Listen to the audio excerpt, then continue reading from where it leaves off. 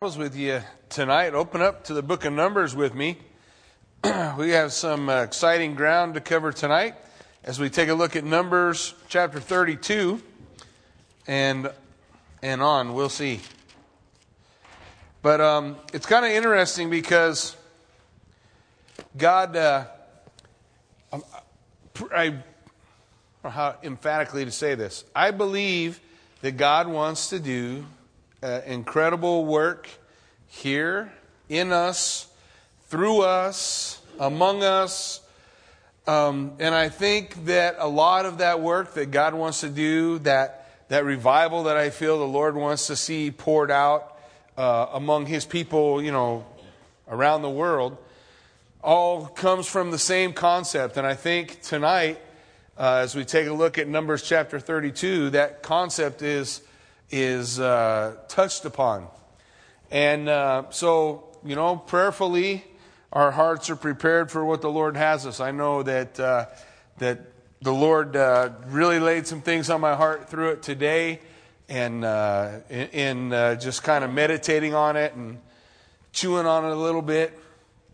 And I think, really, we, myself included, we like to be comfortable. I like comfort.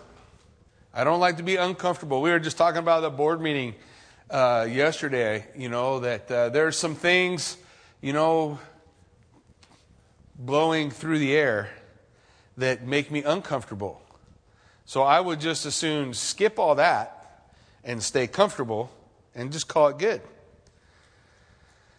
And, really, as that's been my heart within some issues, there's some places you feel okay to be stretched, and there's other places where, it's like that's a stronghold, and you don't want to be stretched there. You don't want to be pulled in that direction.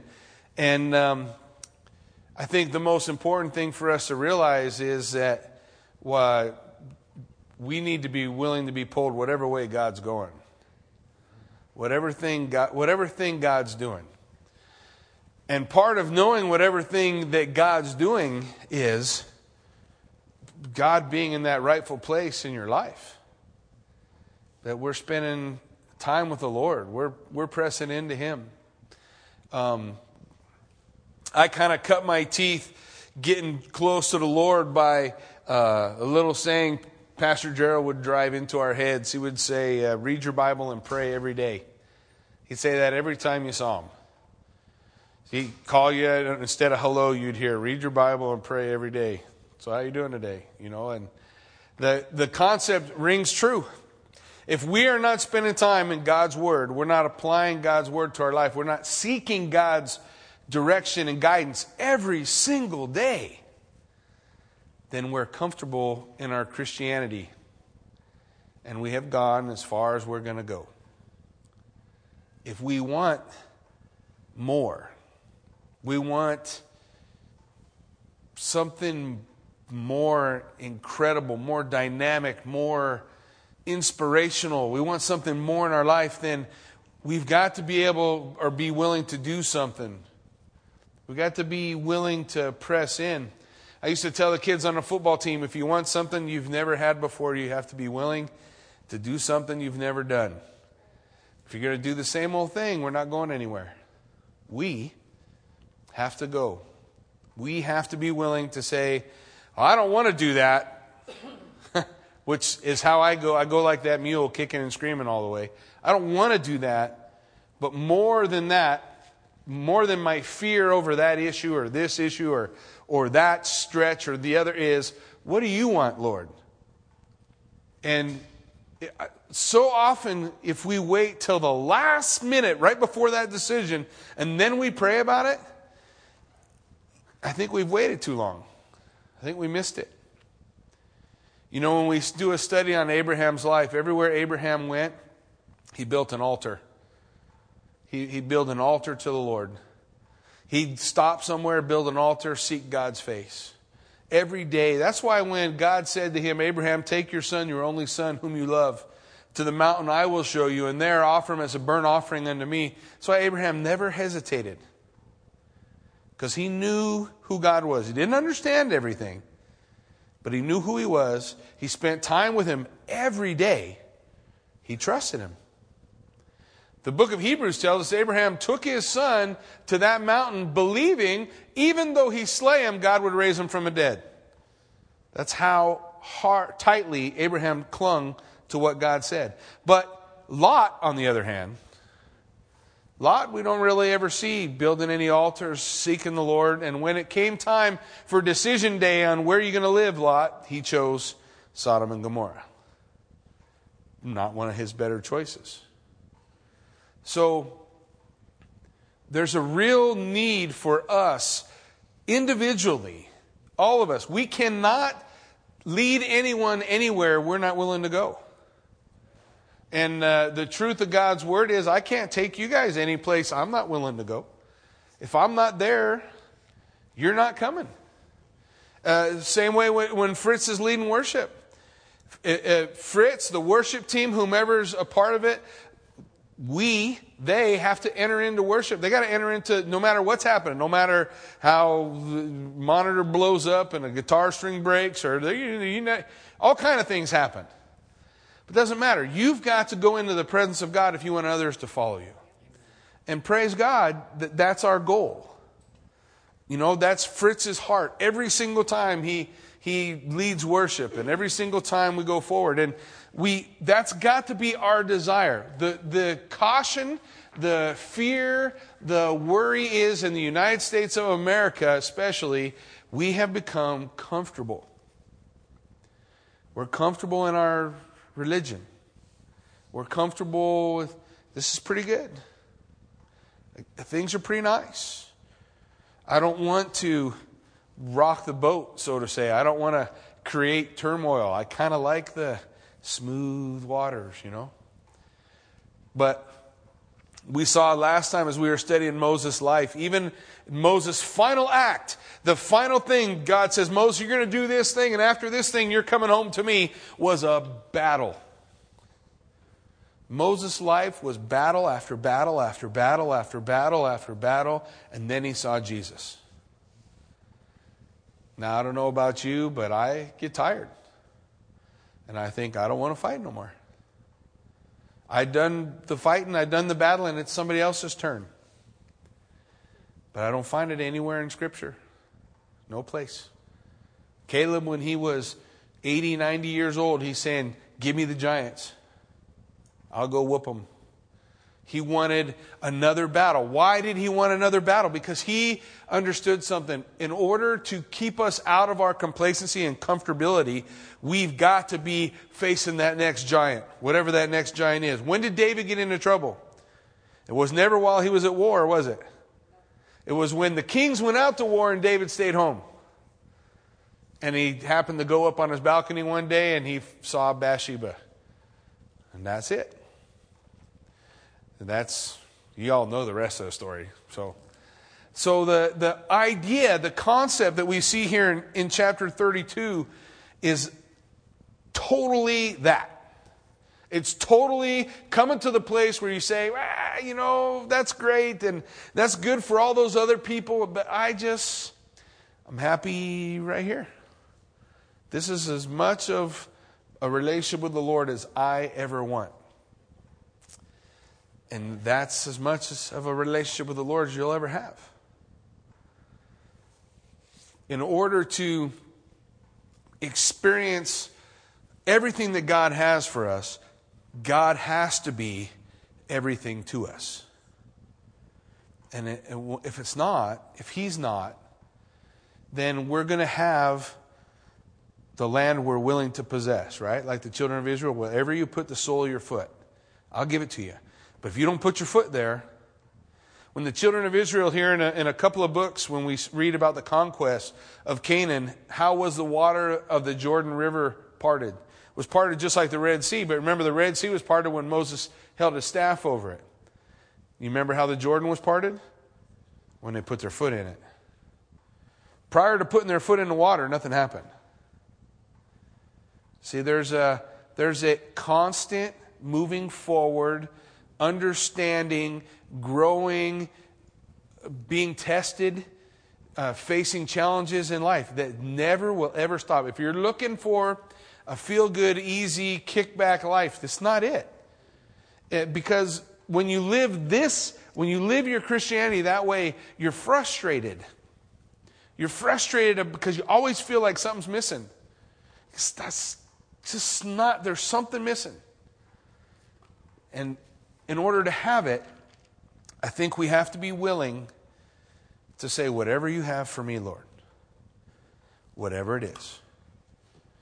You know, sometimes we feel like, man, I've been doing this a long time. I've been doing this a long time. And it was kind of funny. I made a phone call today. Don't worry, we'll get to verse 1. But I made a phone call today, and I was talking to the young man who took my position coaching. I was calling to see how the kids were doing football back in California, and just checking up on how they've been. And he says, you know, I was just talking to my wife the other day, and we said, she asked him, his name's Israel, her name's Lucia. So Lucia said, so you think Jackie started coaching football up there yet? And Israel goes, oh no, man, he's past that. He's so far done with that. That's it. That chapter's over. He's moving on. And I called him and I says, you know, I really miss coaching football. You know, I don't know. Next year, I'm going to go talk to somebody see if they need help. I don't want to run a team. But there's certain things in our life that we're meant to do. And just like Jeremiah, you cannot do them. But they just don't let you be. That needs to be the way it is with the Lord. What's God want in my life? What's God have for me now? That burning deal in your life, you know, and sometimes, you know, I struggle with it. To be honest with you, I struggle with a lot of things. Like I've been doing playing worship for maybe not as long as Fritz because he's old, but pretty long, you know. And I've been playing on a variety of places and done it a lot, and then I'll notice that I'll do it and I'll do it and I'll do it. And then pretty soon, if you're not watching, if you're not paying attention, it's just a thing you do. It's just songs you sing. It's just music you play. And you do this because that's what you do.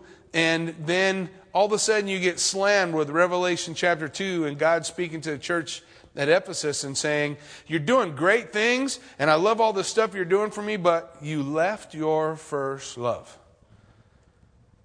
We always have to be willing not to say this thing that God's gifted me in or called me to do has become a burden. It hasn't become a burden. I've lost focus. My focus isn't on the Lord Jesus Christ. My focus got to be this is a job. It's not a job. If ministry is a job, stay away from it. Ministry is a call. And something that God wants us to fulfill. And part of that means when God says, come, we go. And the sad thing about tonight is that call comes, but everybody don't go. Chapter 32 verse 1 says, now the children of Reuben and the children of Gad had a very great multitude of livestock. And when they saw in the land of Jazer and the land of Gilead, that indeed the region was a place for livestock, the children of Gad and the children of Reuben came and spoke to Moses, to Eleazar the priest, and to the leaders of the congregation, saying, Ataroth and Dibon, Jazer, Nimrah, Heshbon, Elileh, Shebam, Nebo, and Beon, the country which the Lord defeated before the congregation of Israel, is a land for livestock, and your servants have livestock. Therefore they said, if we have found favor in your sight, let this land be given to your servants as a possession. Do not take us over the Jordan. Hear what they said? This is good enough. This is good enough. We don't need God's best. It's like when we listen to, you know, the Lord say that He will give us life more abundantly, and we say, yeah, no, I'm okay with how it is. I'm comfortable here. Man, you search the scriptures, Genesis to Revelation, find a place where God says, look for that place of comfort and just stay there. It's not going to be there. It's not. And, myself, I'm preaching to the choir here, I know. Myself, especially when we start to look at things and we say, man, I'm just tired of doing this. We need to recognize that that's not us being tired of doing something God gifted us to do. That's us losing focus on what God wants to do. And us saying, I don't want to do this anymore. I don't want to face the battles week in and week out. I don't want to face the hassles. I don't want to deal with the troubles. And then we just say, well, I'm going to just warm a seat. It's good enough. But it never is. They said, we got cattle, and this is good land for cattle. What did God say? I'm going to give you a promised land. A land flowing with milk and honey. A land that's everything I ever want you to experience in this life, just on the other side of the Jordan. And they say, don't take us over. We want to stay. That's it. And to be honest, I think that's the majority of a problem across the board in churches around the world, especially here in the U.S. I'm comfortable with where my quote-unquote religion is. I come worship the Lord. Think about how we do a service. So many songs, we pray. Everything's kind of structured out. And I'm not saying that's bad at all. I'm just saying we're comfortable in it. And we sit in that comfort and we say, well, this is it. We've reached the pinnacle. Oh man, we haven't even begun to crawl out the pit yet. There's so much more that God has. But we don't want to be unwilling to cross over the Jordan River. In the book of Romans, we're told that the crossing of the Red Sea is a picture of baptism. If that's true, what's the crossing of the Jordan River? A picture of being baptized in the Holy Spirit. And some people say, this is enough. I don't want necessarily everything that God has for me. Well, let's see what happens. So Moses is going to get hot. And Moses said to the children of Gad and the children of Reuben, shall your brethren go to war while you sit here? Now, why will you discourage the heart of the children of Israel from going over into the land which the Lord has given them? Thus your fathers did when I sent them away from Kadesh Barnea to see the land. Moses says, you're making the same mistake we made last time we were here. What are you doing? Have you not been paying attention to the last 40 years and the funerals every day and the people dying, a whole generation perishing, not entering into the promised land? He says in verse 8, thus your fathers did. Verse 9, for when they went up to the valley of Eshcol and saw the land, they discouraged the heart of the children of Israel so that they would not go into the land which the Lord had given them. So the Lord's anger was aroused on that day, and he swore an oath and said, surely none of the men who came up from Egypt from 20 years old and above will see the land of which I swore to Abraham, Isaac, and Jacob, because they have not wholly followed me, except Caleb the son of Jephunneh, the Kenizzite, and Joshua the son of Nun, for they have wholly followed the Lord. Which part of that verse do you want to be in? Because even when we studied, you remember when we studied 1 Corinthians chapter 10, the Lord said, of all the people that came, he was not well pleased with most of them. Well, he just listed for you the two he was well pleased with. 2 out of 2.5 million. I mean, that wholly followed the Lord. That said, I don't know, maybe they were comfortable with where they were, but they were always willing to take that next step. Whatever the next step was. Whatever that next thing God was directing or calling, or the work that God's trying to do. You and I, we sometimes fight against what, it's like the potter is trying to make a pot, but we're clay that's unwilling to be pliable. So we get on that wheel, and God spins the wheel and starts working the pot, but we're just, with all that's in us, fighting every step of the way.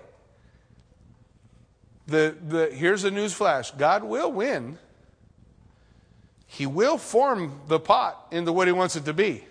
How that formation occurs and how much of a lifetime it takes to get somewhere, that's up to us.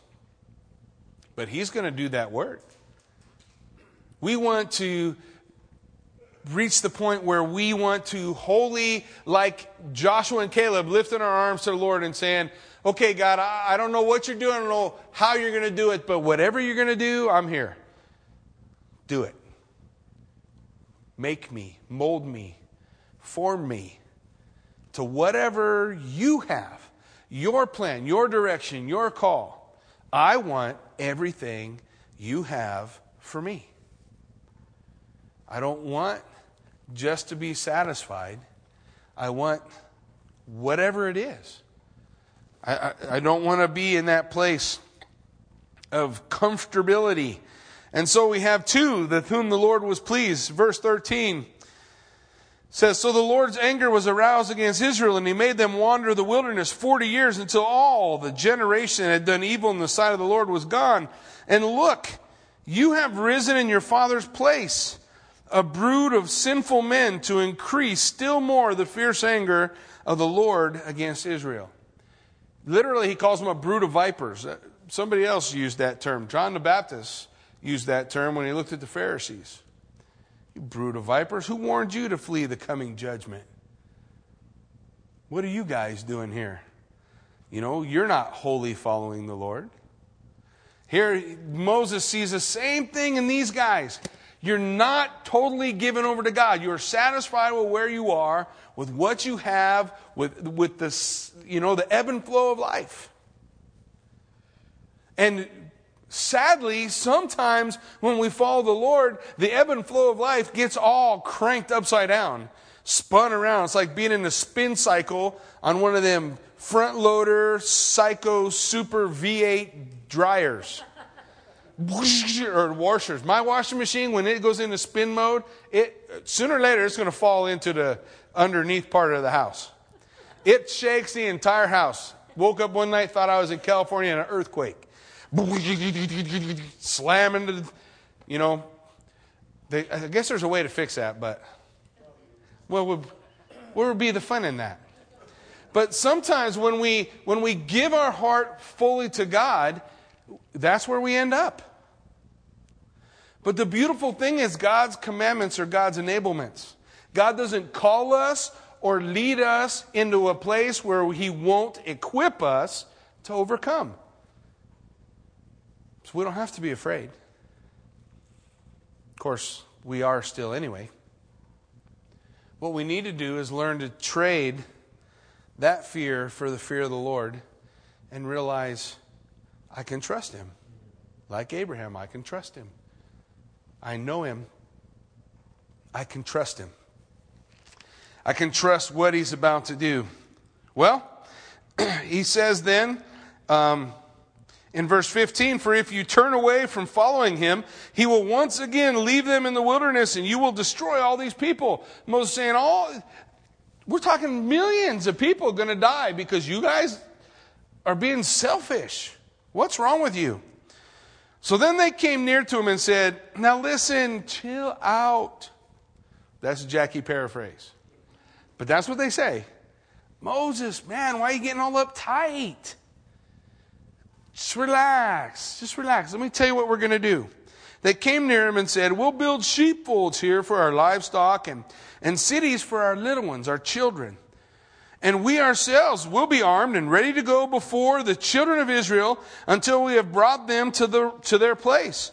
And our little ones will dwell in the fortified cities because of the inhabitants of the land. Look, the plan really is we really care about our kids.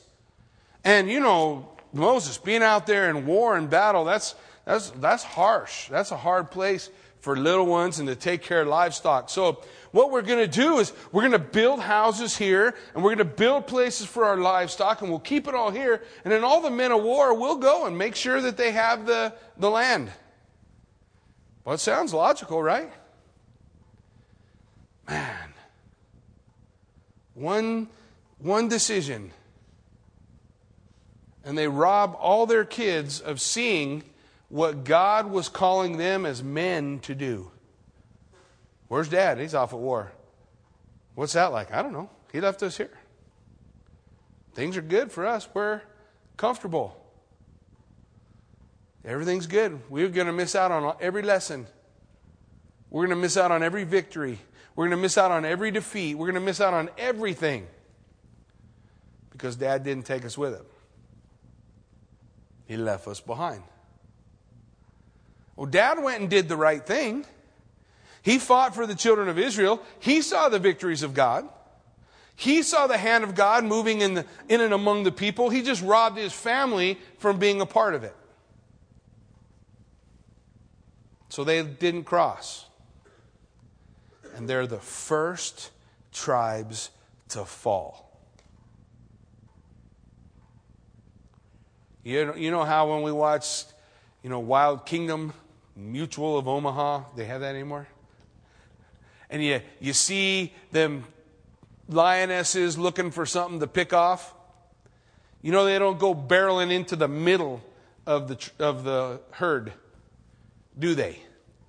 No, man, they hit that herd and they're looking for that one that's a little slower, that's maybe a little weaker, that's on the edge. And that's the one they'll get. And that's what happens to Reuben and Gad. That's what happens to them. They're going to fall. They're going to fail. They're going to stumble. It's all going to come unraveled because God said, come on, I've got so much for you. And they said, no, we're good here. This is good enough. It's all we really want. This is all we really need.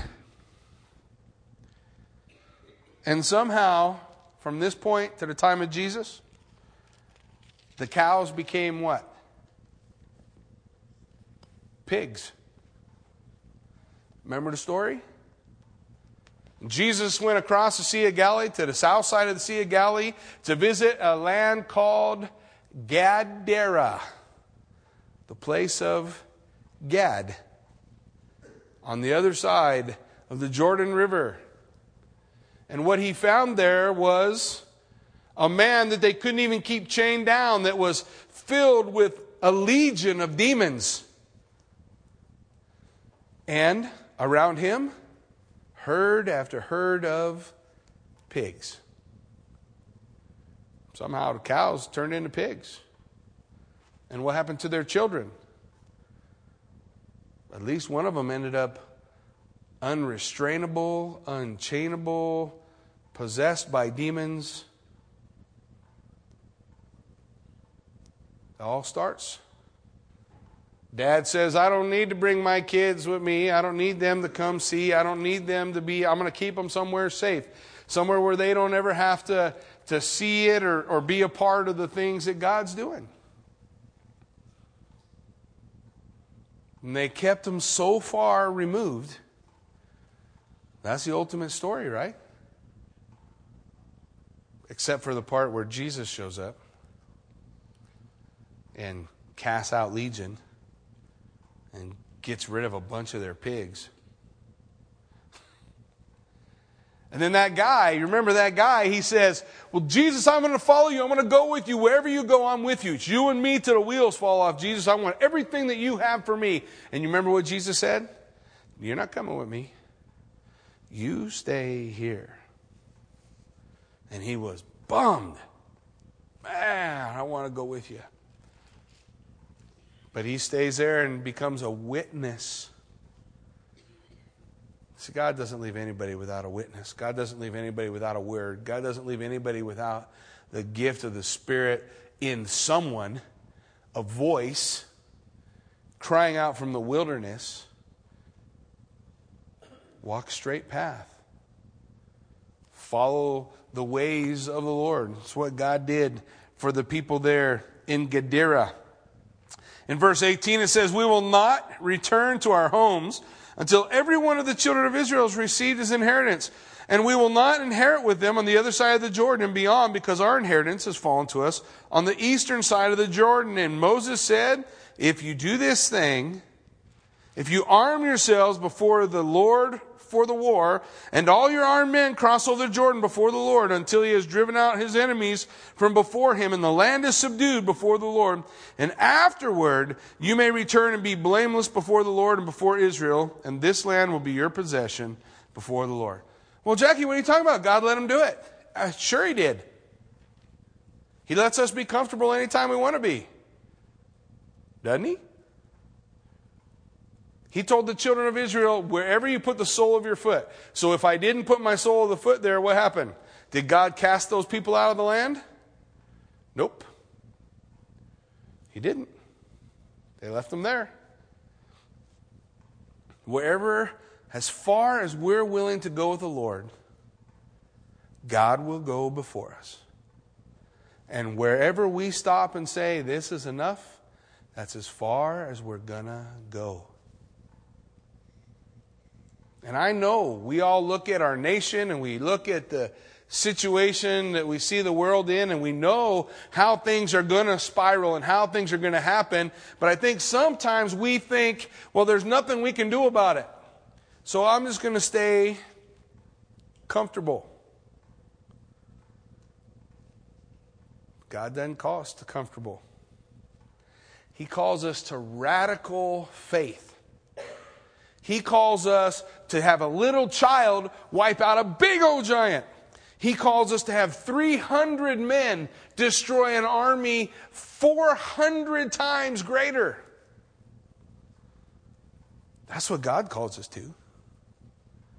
And we read the stories and we see the scripture and we get excited about what God's done, and then we wonder, why don't we see those kind of victories today over the giants that are before us? And I have to say for myself, because I'm comfortable. It's good enough. When is it ever good enough? Cracks me up, because when I was coaching football and we sat down and watched film, we could have slaughtered the guys 100-0. And I could have picked out every single thing they did wrong. And the kids used to say to me, Coach, when's it going to be good enough? And I said, never. But when I think about my walk with the Lord and what I want with Him, it's amazing how quickly I'll settle for, that's good enough. It's never good enough. There's always something ahead, something more. And the exciting part, the joyous, abundant life, blow your mind, incredible Christianity is right there, one step away outside of being comfortable. One step. And then after that, another step. And then another battle. And then another war. And then another fight. And then another struggle. And then more and more issues. And along the way, God's building our character, developing us, making us strong, and equipping us to be the witnesses God wants us to be. But while we are comfortable, nothing happens. But we still see fruitfulness. I mean, God said that there would be fruit. We still see it. But we're missing so much more. We're missing so much more because maybe for myself, and no question, I am in the tribe of Reuben and Gad.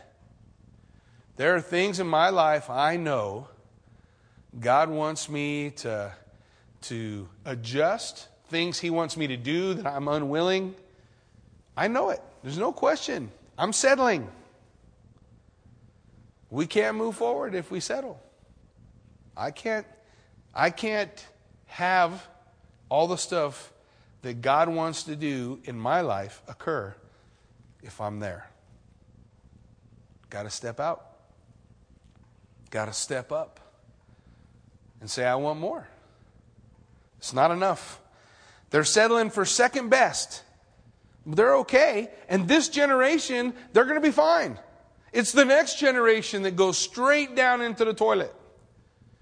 And why? Because they didn't have those examples. They didn't have the struggles. They didn't have the battles. They didn't have the fight. They sat in comfortable. Comfort goes to complacency. Complacency goes to idol worship. Idol worship means they're the first ones to fall to the Assyrian kingdom. First ones. Then Moses said, as you do this thing, and the land is subdued before the Lord, and afterward you may return blameless before the Lord, before Israel, and this land shall be your possession before the Lord. But if you do not do so, then take note, you have sinned against the Lord. You ever heard this one before? And be sure, your sin will find you out. You notice it doesn't say, and the Lord's going to get you. What gets you? Your sin. Your sin. Sometimes we can, in that place of comfort and complacency, we can play with sin. And we can say, I'm all right. I got this thing under control, and it's not that big a deal. It's a little thing, and we just play with it. But the Bible says, be sure, sin will get its pay. Nobody gets out for free. Nobody. The Bible tells us, I love your ring. The Bible tells us in Galatians chapter 6, don't be deceived. God is not mocked. Whatever a man sows, what's it say? So shall he reap. So if I'm playing with sin, what should I expect? There will be a fruitfulness in that sin, right? But that fruitfulness, that fruitfulness is rotten, destructive, destroying. My life sideways is upside down. And all because, and then I'm wondering, God, why am I not experiencing the abundant life? Why am I not experiencing all these great things? Because I'm complacent, I'm happy, I'm dabbling in little sins that we think are little things, not a big deal. And we're receiving what sin promised. Be sure your sin will find you out. It'll get you every time. I don't care how little it is or how little you think it is. It wasn't very little to Jesus when they were putting the nails in his hands, when they put that whoop across his back. It wasn't a little thing when he cried out, my God, why have you forsaken me? That wasn't little to him. But when we get comfortable, we get complacent, and we play with it. And Moses wants us to know, your sin will find you out. You play with it and think everything's good. No, it ain't good. It's gonna come. Harvest comes. And the rules of harvest is you're going to reap more than you planted. That's how it works.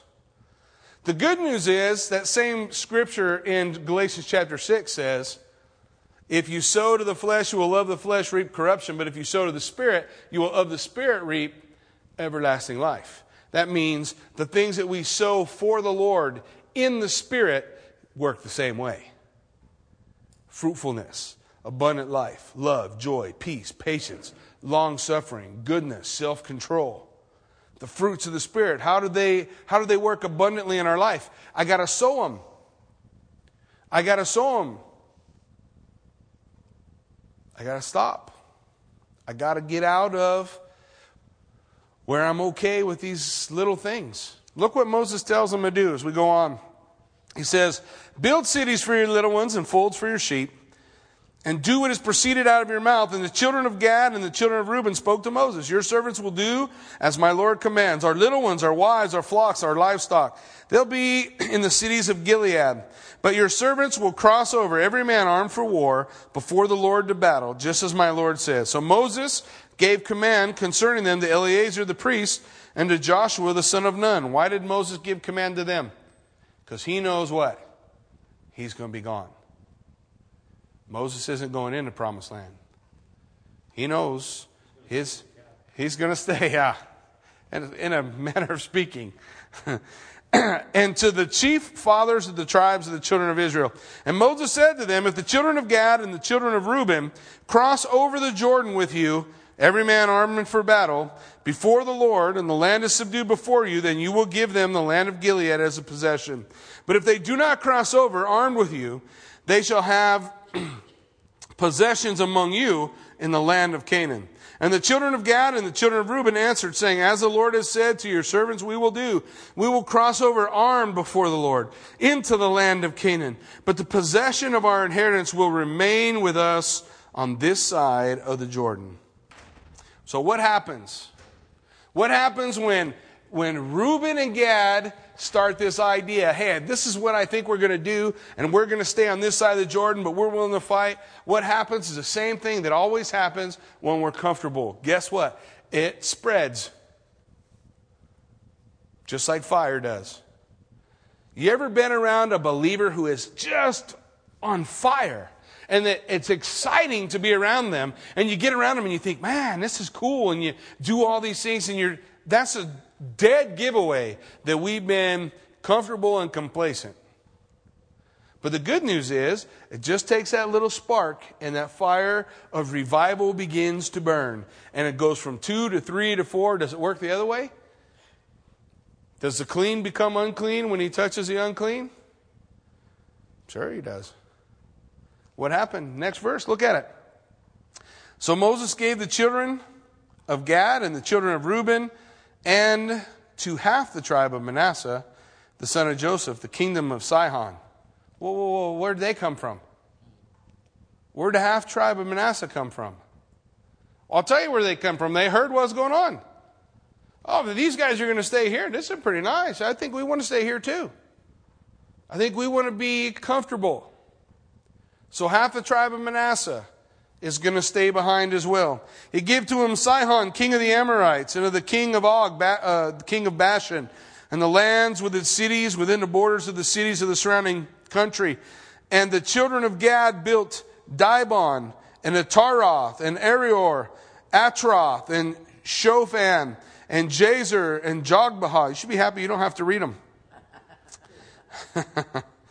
Beth Nimrah and Beth Haran, fortified cities and folds for sheep.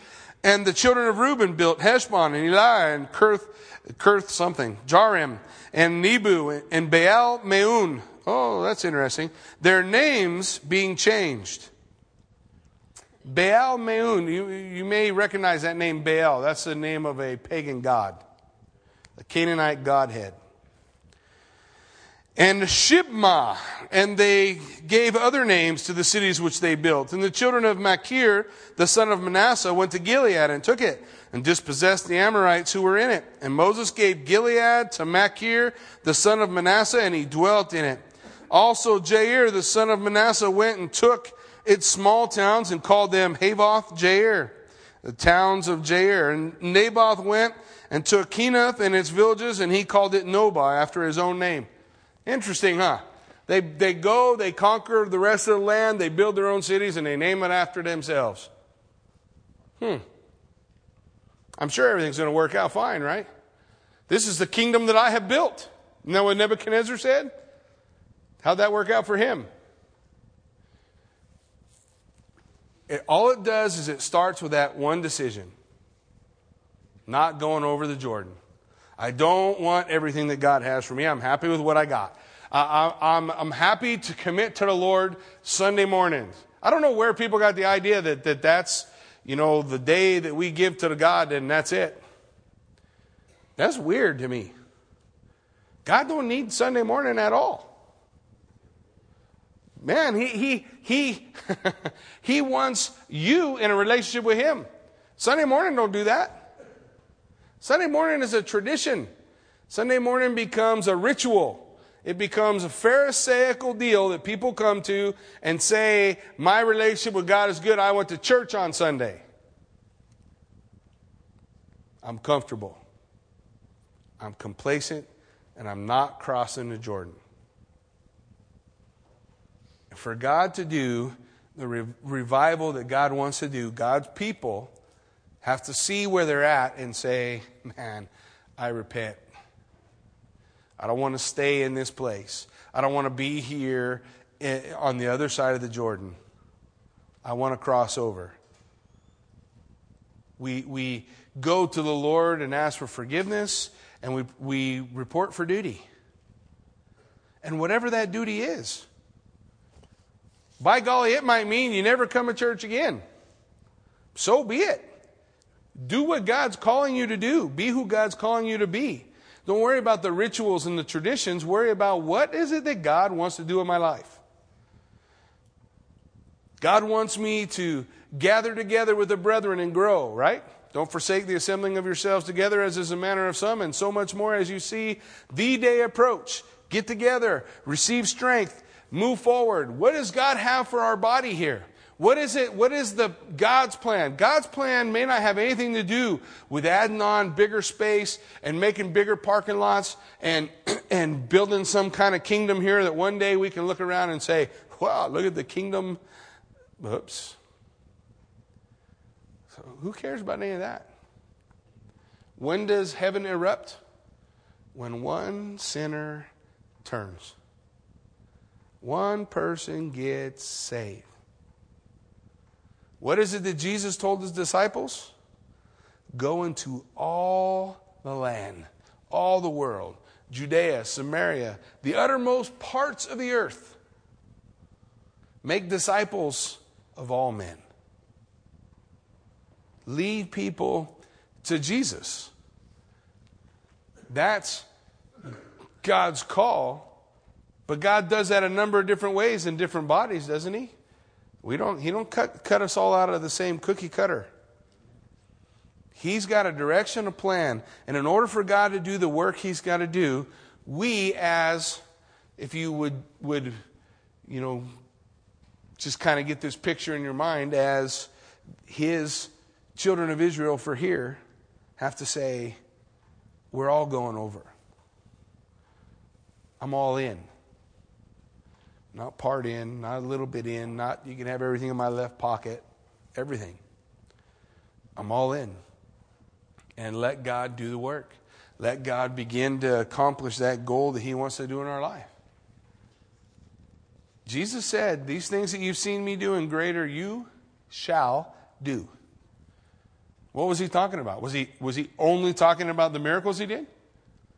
And greater works than Jesus did. You and I have an opportunity to extend to someone salvation. Jesus did the work of salvation. We get to bring them to him.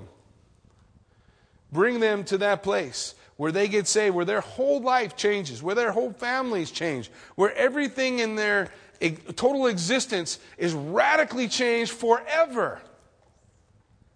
Can you imagine the feeling it is when you change someone's everything? When everything in their life is never, ever going to be the same again. I had an opportunity when we went to the Philippines. We were ministering at an orphanage there called Rainbow Orphanage. And you have girls that are part of what's called the Agape girls, whose the only thing that they all have in common is they were part of the Philippian sex trade for children. And some of them, at 2 years old, were part of it. Some of them were kept in cages and traded to guys. And every one of those kids, life is radically changed by the love of Jesus Christ.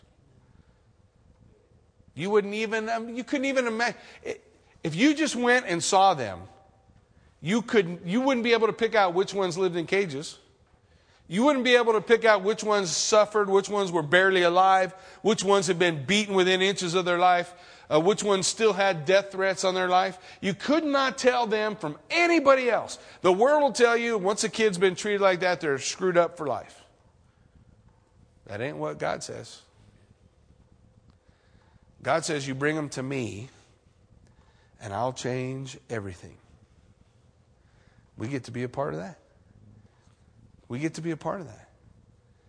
But in order to answer the call, we got to step up and cross the Jordan River. We got to go across to the other side. We got to see what else God has for us.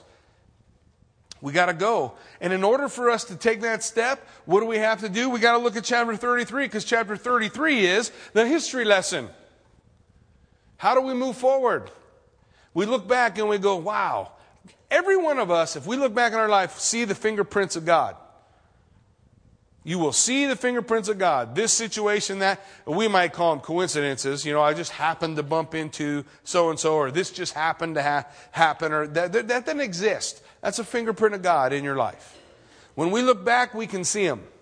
When you look forward, you can't. But when you look back and you remember them, it gives you the faith you need to step forward and say, then if they were there then, they'll be out there.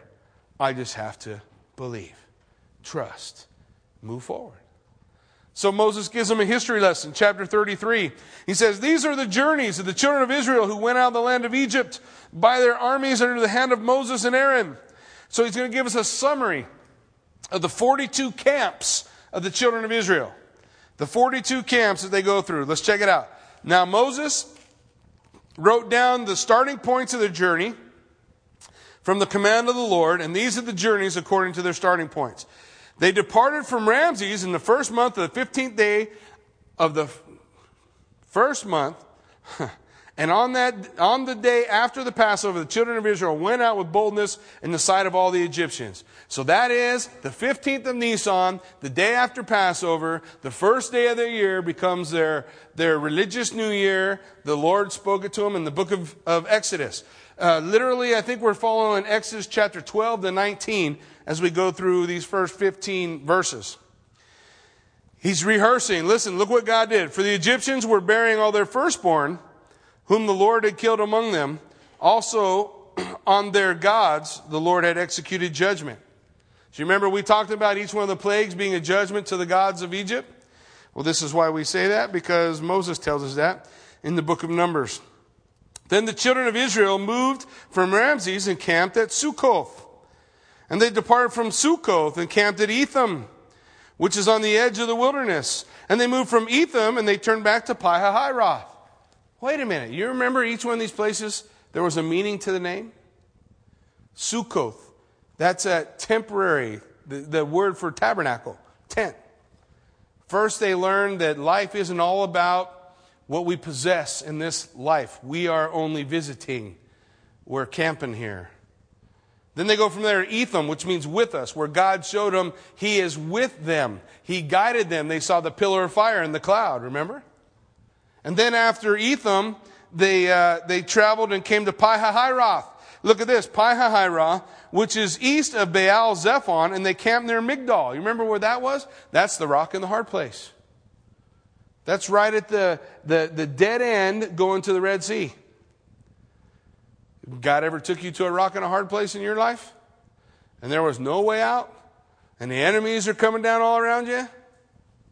That was Pi-hahiroth. That was that place. And they moved, or then they departed from there, from before Hahiroth. How did they depart? They passed through the midst of the sea into the wilderness. So they went 3 days' journey into the wilderness of Etham and camped at Marah. Remember Marah? Marah was bitterness. Ever been in a place of bitterness with the Lord? How did they cure their bitterness? Do you remember? They cast a tree into the waters. When they put the tree in the waters turn from bitter to sweet. What's the tree symbolize? The cross of Jesus Christ. So that means our bitterness can be washed away when we look at our bitterness in light of the cross of Jesus Christ.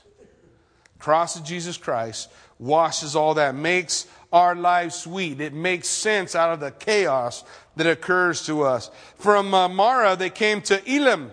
Elim means rest. That's that place where they had all the palm trees. It was like a little resort place where they had all the water, and every once in a while God gives us a time of rest. Praise the Lord, right? We should enjoy those times because there's another battle coming right afterwards, right? After Elim, from Elim, they camped by the Red Sea. They moved along the Red Sea and camped in the wilderness of Sin, and they journeyed from the wilderness of Sin and camped at Dophkah. And they departed from Dophkah and camped at Alush. And they moved from Alush and came to Rephidim. Rephidim's where they had no water, where there was no water for the people to drink. Rephidim is where the rock was struck, split, and water gushed out so that they would be able to receive water. 3 days without water, the rock was struck, water comes from the rock, they have everything that they need. Then from Rephidim, they moved from the wilderness of Sinai and camped at Kibroth Hattava. And they departed from Kibroth-hattaavah and camped at Hazeroth. Then departed Hazeroth and camped at Rithmah. And they departed Rithmah and they camped at Rimmon Perez. And they departed from Rimmon Perez and they camped at Libnah. Then they moved from Libnah and they camped at Risa. These are easy. And they returned from Risa and they camped at, Kehila. Anyways. And they went from that place and they camped at Mount Sephir. And they moved from Mount Sephir and camped at Harada. And they moved from Harada and camped at Mekiloth. And they moved from Mekiloth and camped at Tahath. And they departed from Tahath and they camped at Terah. And they moved from Terah and they camped at Mithka. And they went from Mithka and they camped at Hashmonah. And they departed Hashmonah and they camped at Mazeroth. And they departed from Mazeroth and they camped at Beni Jachin. And they moved from Beni Jachin and they camped at Hor Haggidgad. And they went from Hor Haggidgad and camped at Jabbathah.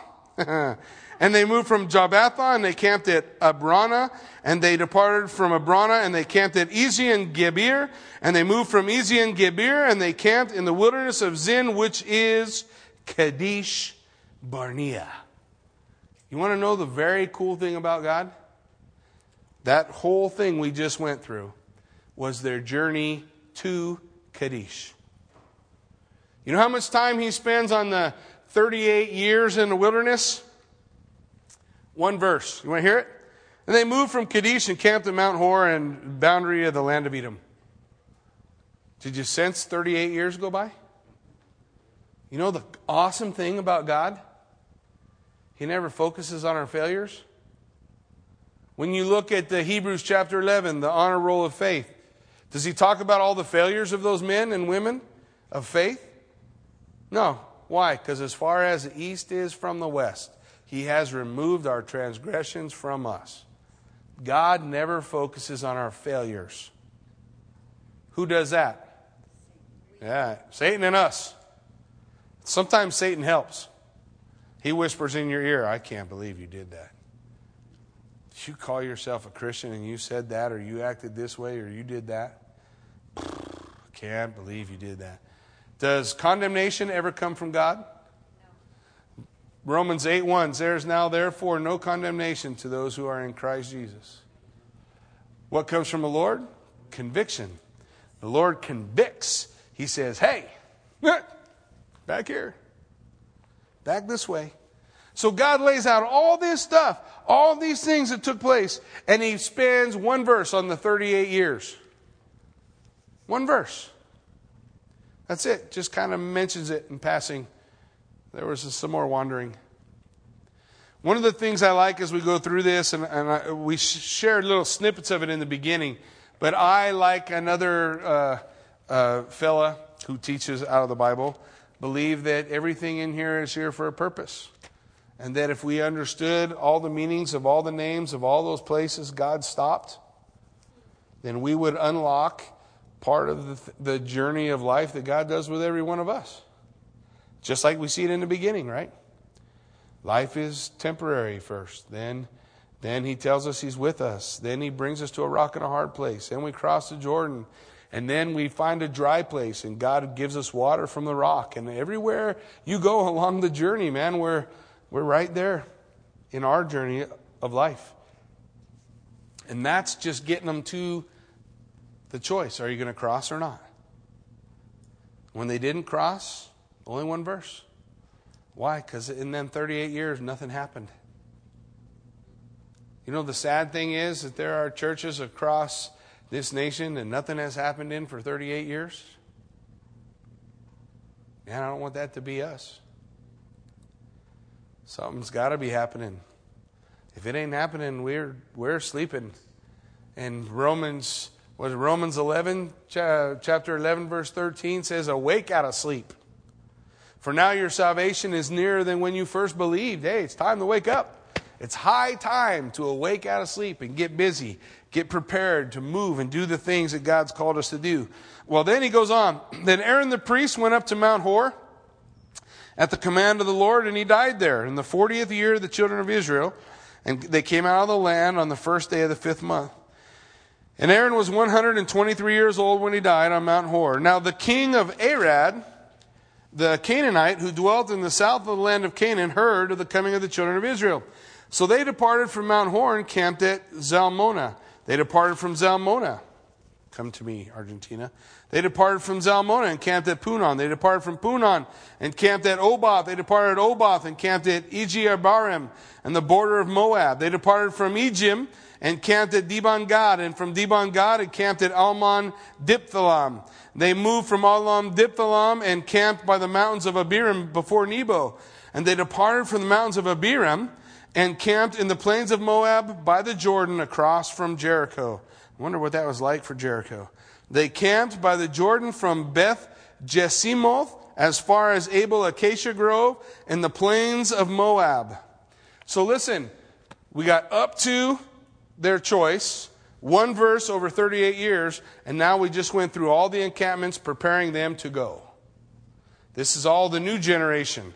From the part where we stopped, moving forward, new generation, moving, getting ready to go. Then we come to the place where Gad and Reuben decided not to go. But listen, the Lord spoke to Moses in the plains of Moab by the Jordan across from Jericho, and he said, "Speak to the children of Israel and say to them, when you have crossed the Jordan," not if, "when you have crossed the Jordan into the land of Canaan, then you will drive out all the inhabitants of the land from before you.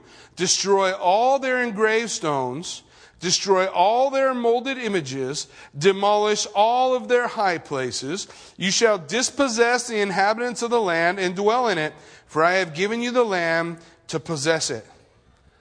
Hey, God said, get rid of it all. Get rid of it all. Make no provision for the flesh. Don't keep one picture. Don't keep one magazine or newspaper. Don't keep one of their idols. Don't keep anything. Oh, I read this and I got to make a decision. Because some of the things on that list I have in my life. Some of them. I got some things in my life that I know God says, you can't move forward with that. It's going to hold you back. And you have to answer the question all over again. Are you willing to come across the Jordan and leave that on the other side? Leave it behind. Oh, come on. I can tell you all the justification for it. I've been telling myself justification for things forever. But I can also tell you what God's Word says. That thing that you keep will always be an irritant for you. The Bible says it like this: cast off every weight and the sin that so easily ensnares you, and run the race with endurance that God has called you to. Cast off every weight and that sin that so easily ensnares you. Which one of the things in the land are we holding on to? Which one of the things? Which pictures? Which movies? What music? What thing is holding us back? Oh, come on, what's the big deal? Oh, it doesn't make any difference. I don't know. I don't know. You answer that with the Lord. I know I hear God screaming in my ear. That's what I'm talking about. And I can walk out of here tonight and I can go home and justify it all the way to the house and sit down on the couch, put my feet up, and get comfortable all over again. And nothing will happen. Or we can make radical changes. Does it earn my salvation? No. Salvation's already done. What does it do? It enables me to move forward. It enables me to be everything that God wants, to accomplish everything that God wants to do in my life. Hey, I'm not trying to put on my convictions on you. You got your own. And everybody knows what they are. I don't even have to get into your business. You know what they are. You know what's... Lord's already speaking it in your head right now. That's what I'm talking about. And we can go home and say, it's no big deal. And God will answer that question just like He did Reuben and Gad. You can stay here. You can stay in this place. He said, wipe out everything. Everything that hindered, everything that would pull you away from God. Anything that will stop you from experiencing everything that He has. It is a weight. Nobody who is running a marathon straps a 45-pound plate to their back and takes off jogging. Nobody. Why? Because it's stupid. We do that in our Christian walk all the time. We call it liberty and freedom. Are we free in Christ? Absolutely. Does it change our salvation if I listen to this or watch that? Not at all. You're saved, you're good, you're squared away, and you're comfortable. And you're not moving forward. If we can look back at any time in our past when we were more on fire with the Lord, then we have not moved forward. I used to tell the kids on a football team, if you're not moving forward, you are falling behind. There's only two directions. There's no such thing as standing still. I'm either moving forward or I'm sliding back. He said, get rid of everything. Wipe it all out. You'll divide the land by lot as inheritance among your families. To the larger you will give a larger inheritance. To the smaller you will give a smaller inheritance. Everyone's inheritance will be whatever falls to him by lot. You shall inherit according to the tribes of your fathers. But if you do not drive out the inhabitants of the land from before you, then it shall be that those whom you let remain shall be irritants in your eyes, thorns in your side, and they will harass you in the land where you dwell. Hey, newsflash. When the nation of Israel, they took Jerusalem back, you know what they did? They let everybody stay. How'd that work out for them? What did God say to do? Get them all out. Get rid of them all. Get rid of everything. Everything that there is that's going to separate you or withhold you or hold you back. God said, get them all. Wipe them all out. Utter destruction. Everything gone. And I was going through this today and I'm like blown away as I'm reading it, and I'm thinking, wow, God, you have to be so convicting. It's uncomfortable. He's got to wake us up. He's got to wake me up. He's got to wake us up. There's stuff for every one of us. My prayer tonight would be, we don't walk out and start making excuses. We just want something that we've never had before. We got to do something we haven't done. God said, cut it out. Get it out. Get rid of it. Move it. Leave it behind. Because if you don't, it will become irritants in your eyes, thorns in your side, harass you in the land where you dwell. And moreover, it shall be that I will do to you as I thought to do to them. Remember what happened to the children of Israel? They get there.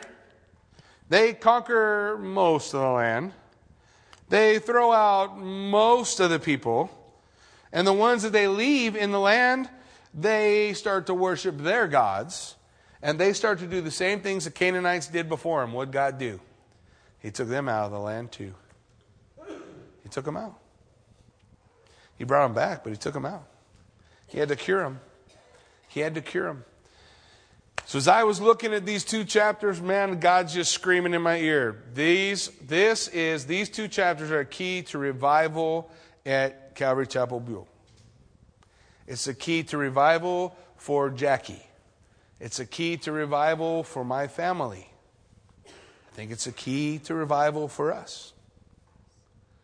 And all there is left to it is to do it. God will guide us every step of the way. Don't have to be afraid. But we do have to be obedient.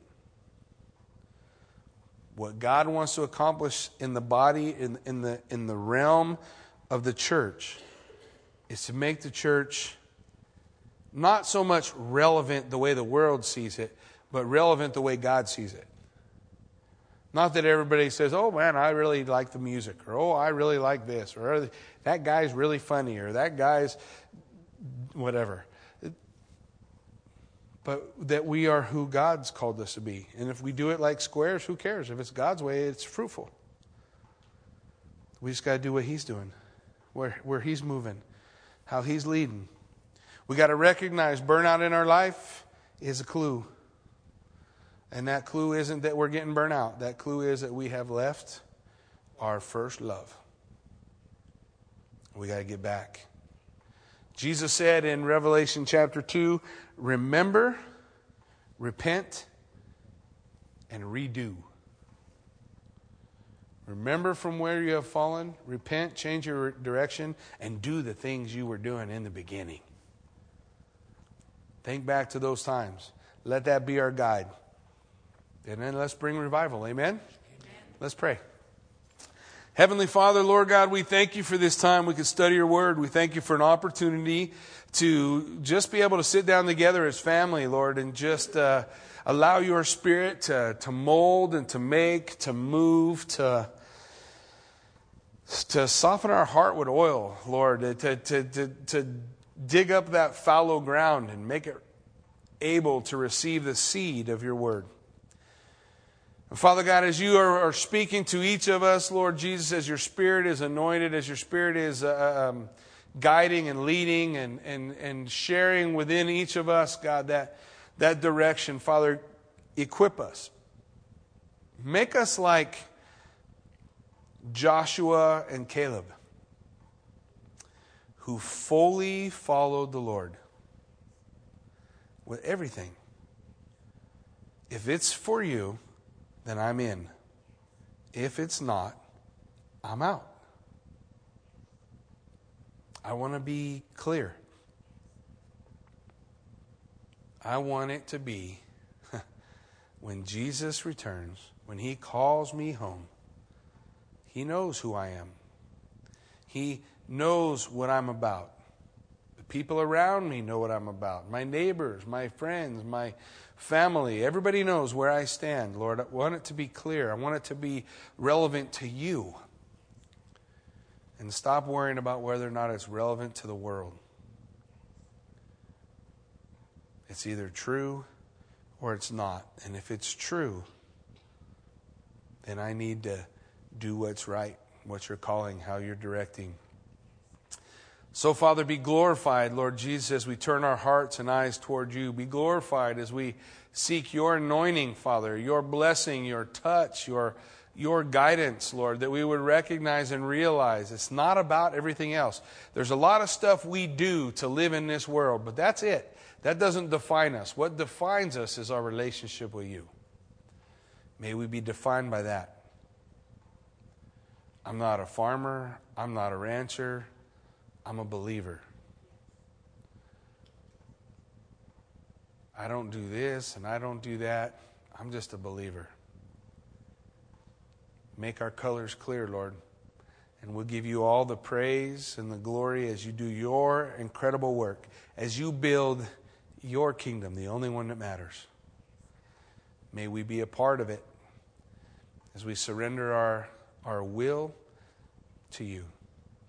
In Jesus' name we pray. Amen.